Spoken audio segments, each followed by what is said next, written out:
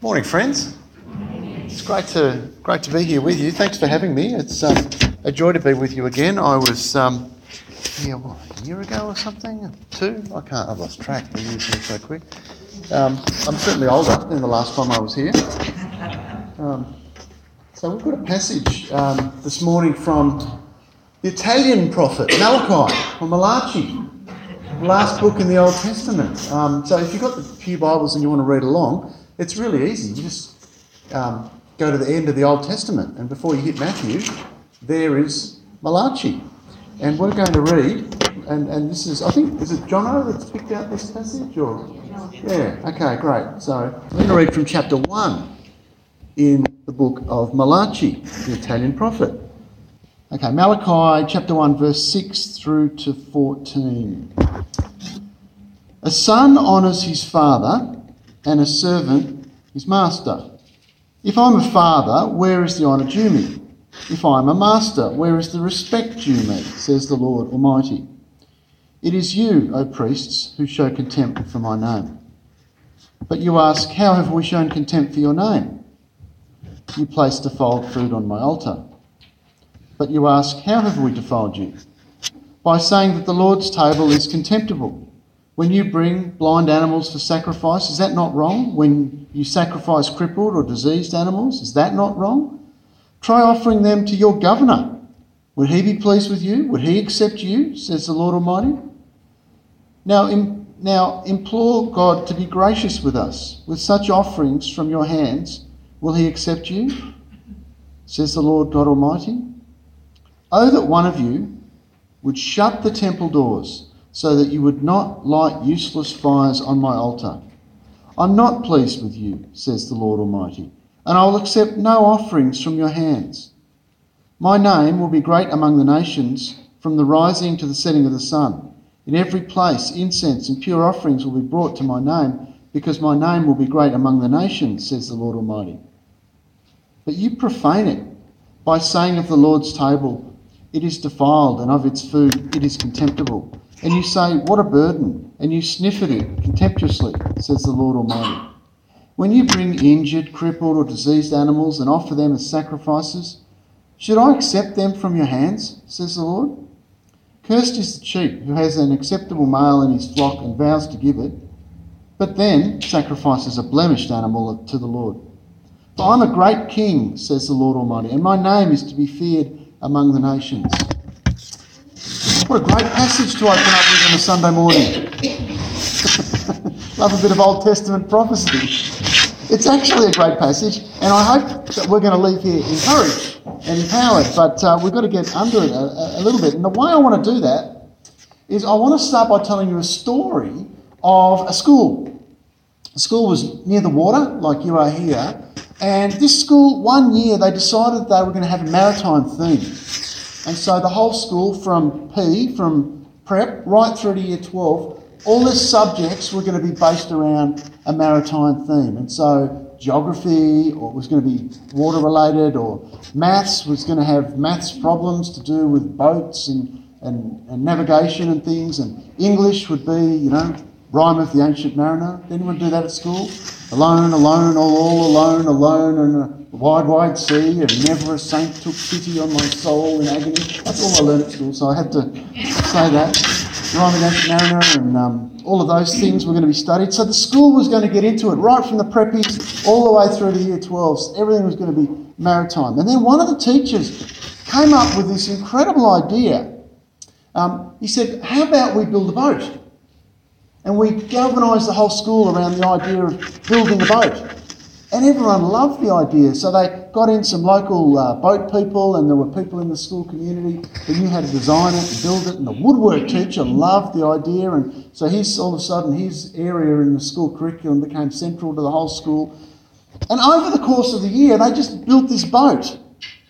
And every year level did what they needed to, and some subjects were involved in engineering or design, and other subjects, the art classes, were involved in the painting, and the whole school community pulled together incredibly in this maritime theme for the year, and it just gripped the whole school community. In fact, it gripped the wider community, because anyone who had a child involved, or a parent and a friend, and the fundraising that went into it, everyone knew about it. Anyway, the year just went like lightning, and it was fantastic. And they got to November, and the schools went out, and the Year 12s did their exams, and there were still some odd jobs to finish over summer. And the Year 12s who'd finished their exams, they just came back.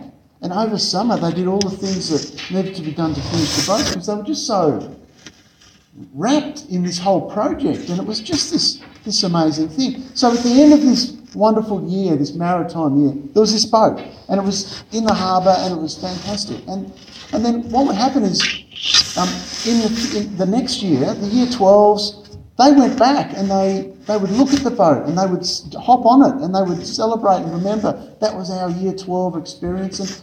And then each successive year, as other kids from that 13-year gap, from P through to 12, graduated, they'd go to the boat too. And they'd sit there, and they'd sit on it, and they'd talk about it. And then a little committee was formed for the restoration of the boat as things weathered, and they'd have working groups. And this boat became this centralising kind of activity. It was really exciting, and everyone loved it. And after everyone, so from the preppies all the way through the Year 12s in that year had gone through, so at least 13 years later, let's say 15 years later, someone actually asked this audacious question. They said, has anyone ever sailed the boat? And everyone looked around, and they asked questions, and they went through their network. And, no, I've never sailed the boat. No. We launched it. We certainly named it after Mrs. Gaffups, the tuck shop manager, who'd looked after our stomachs for years. So the boat was known as the Mrs. Gaffups. But no, we've never actually sailed it. And so a bunch of people said, let's sail it. Let's actually take it off the jetty and go for a sail.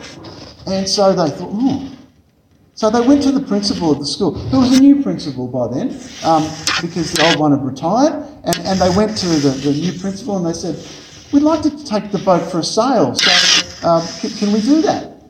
The principal was mystified. He realised how important the boat was to the school community, and there were so many things talking about the boat. And he realised that it was actually quite dangerous. If the boat actually went for a sail and there was a disaster, people might be hurt or drowned, but worse, they might lose the boat. And that would be terrible. And so he thought about it, and he went to the school council, and he said, I've got this strange request. People want to sail the boat. And the council was horrified, and they pulled out their risk register, and they said, it's red on every column. There is no chance that you could possibly sail that boat. We could lose it, and that would be a tragedy. And so the school council that night, they made two resolutions. Firstly, the boat was never to be sailed. It was to be as good as bolted to the jetty, and it was to be there forever. And secondly, they decided they were going to form a committee that was going to look after the restoration and the history of the boat. And so people were going to get involved in writing about the boat and recording it and putting a book together and building up their photos, and others were going to sand it and paint it. And this boat was going to be there forever.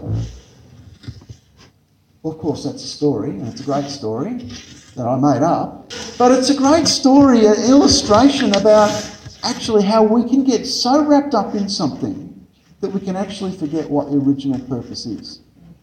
Boats are designed to leave the harbour. That's why you have them. That's why you build them, so that they can leave the harbour. And there was a basic lesson not learned in that school community and for all of those kids in that maritime year in the story.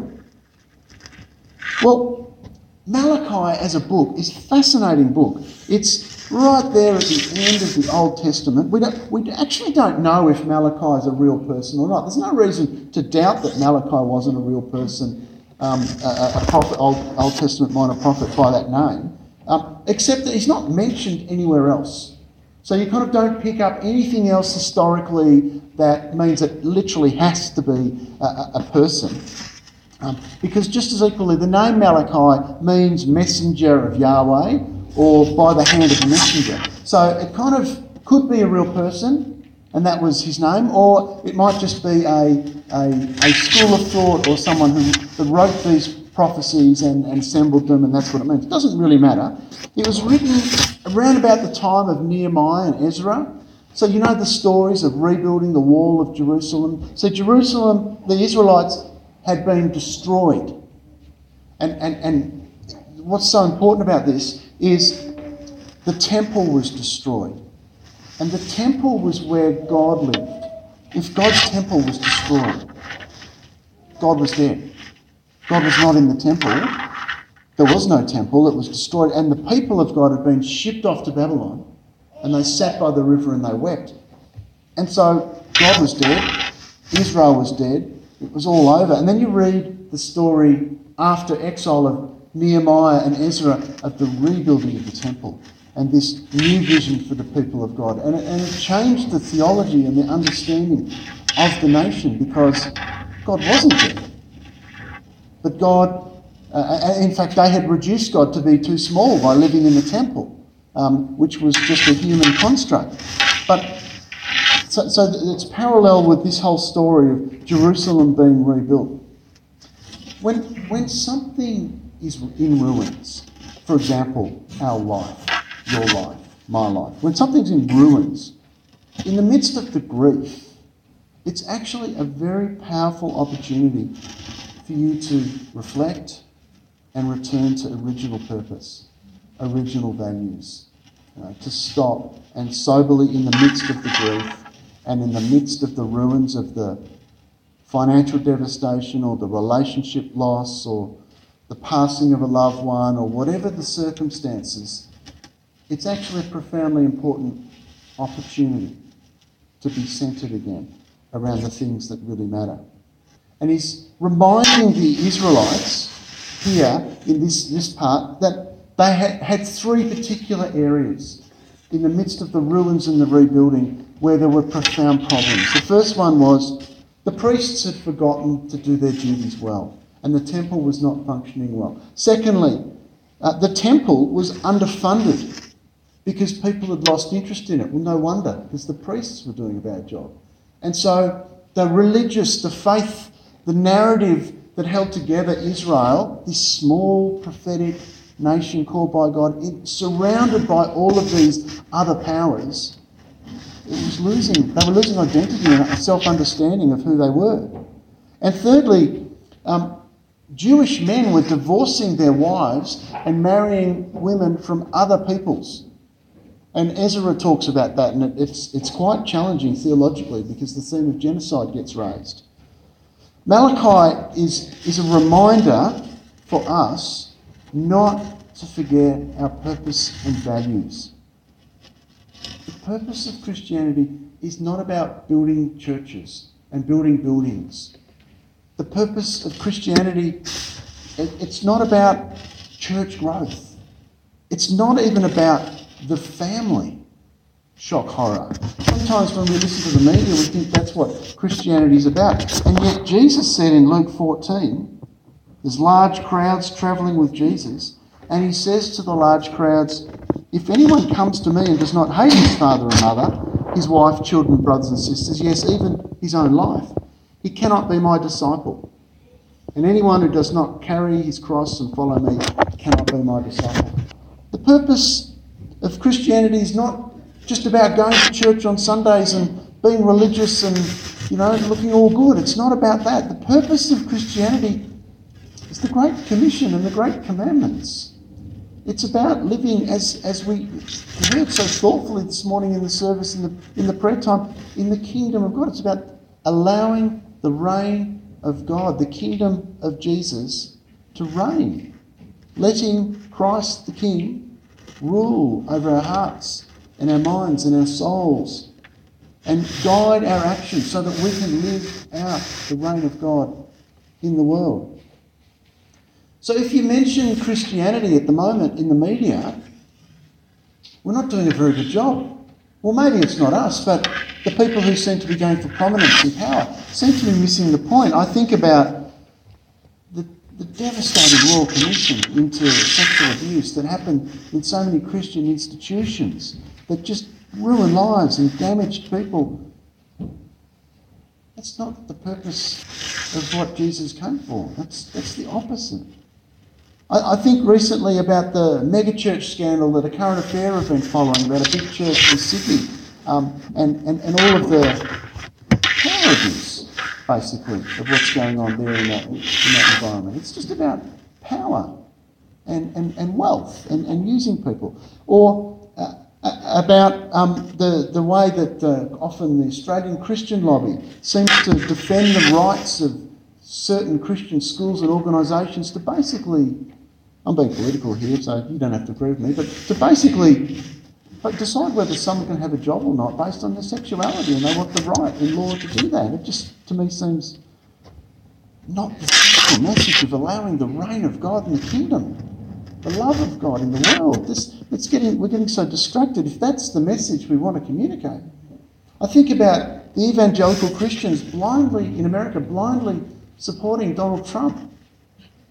That's just so troubling to me, because it's broadcasting something that's so far from Jesus, this poor carpenter from Nazareth, and the life and the teaching that he called, and the hope that brings. And I actually find if that's where you get to, and you need to make that sort of political deal to side with a guy like Trump, just to me, it's hopeless. Whereas the gospel is hopeful. It's so filled with hope. And it's in the midst of powerlessness. And it's in the midst of a city in ruins here being rebuilt that God shines the light and keeps reminding us to stay true to the purpose. I want to encourage us with the purpose of Jesus and the life of Jesus that he calls us to. It's not about power or wealth or media or power or wealth or media or power, all the things that celebrity and that people can get. Have a listen to this. If you have any encouragement from being united with Christ, any comfort from his love, any fellowship with the Spirit, if any tenderness and compassion, then make my joy complete by being like-minded, having the same love, being one in spirit and purpose. Do nothing out of selfish ambition or vain conceit, but in humility, how's this? Consider others better than yourselves. Each of you should not look only to your own interests, but also to the interests of others. What a vision of the world. Your attitude should be the same as that of Jesus Christ, who being in very nature God, did not consider equality with God something to be grasped, but made himself nothing, taking the very nature of a servant, being made in human likeness. Incredible, isn't it? That's the hope of the gospel. That's the hope of the world. That's the kingdom come.